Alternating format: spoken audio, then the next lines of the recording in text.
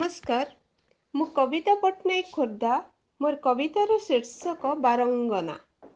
अविकल नारीटीए परी संभ्रमर पणतरे निजको बेढ़ाई लाजर कज्जଳରେ आखिको भिजाई खोलिदिए विश्वासर पाटशाढ़ी पेटर भोक पाई पुरुषर सुख पाई ଶୋଷତାର ମେଣ୍ଟି ଯାଏ ମାତ୍ର କେଇ ଢୋକ ଲୁହ ପିଇ ଗୋଲାପୀ ଓଠ ତଳେ ଲୁଚିଥାଏ ଡହ ଡହ କୋହ ଆଉ ଯନ୍ତ୍ରଣାର ନଈ ଅନ୍ଧାରକୁ ଡେରା ଦେଇ ଠିଆ ହୁଏ କେତେ ଆଶା ଆଉ ଅଶ୍ରୁ ପିଇ ଅବିକଳ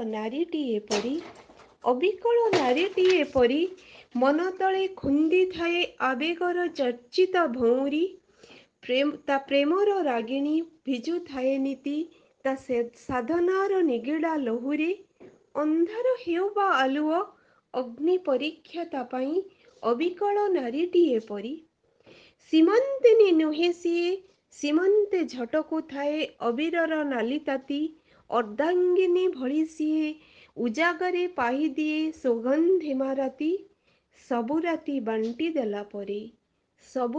ବାଣ୍ଟି ଦେଲା ପରେ ଜଳୁଥାଏ ଯେମିତି ଜୀବନଟା ଜ୍ୱଳନ୍ତା ଅଙ୍ଗାର ପ୍ରୀତିଲଗ୍ନା ଅଙ୍ଗୀକାର କେବେ ଛୁଇଁନି ତା ଛାତି ଯେମିତି ଦୁଃଖ ତାର ଅତି ଆପଣାର ପ୍ରୀତିଲଗ୍ନା ଅଙ୍ଗୀକାର କେବେ ଛୁଇଁନି ତା ଛାତି ଯେମିତି ଦୁଃଖ ତାର ଅତି ଆପଣାର ଝୋଟି ରଙ୍ଗେ ଜୀବନକୁ ଭରି ସାତତାଳ ଫରୁଆରେ ନିଜକୁ ଲୁଚାଇ ଅବିକଳ ନାରୀଟିଏ ପରି ହସି ହସି ଛଳନାକୁ ନେଉଥାଏ ବରି ଅବିକଳ ନାରୀଟିଏ ପରି।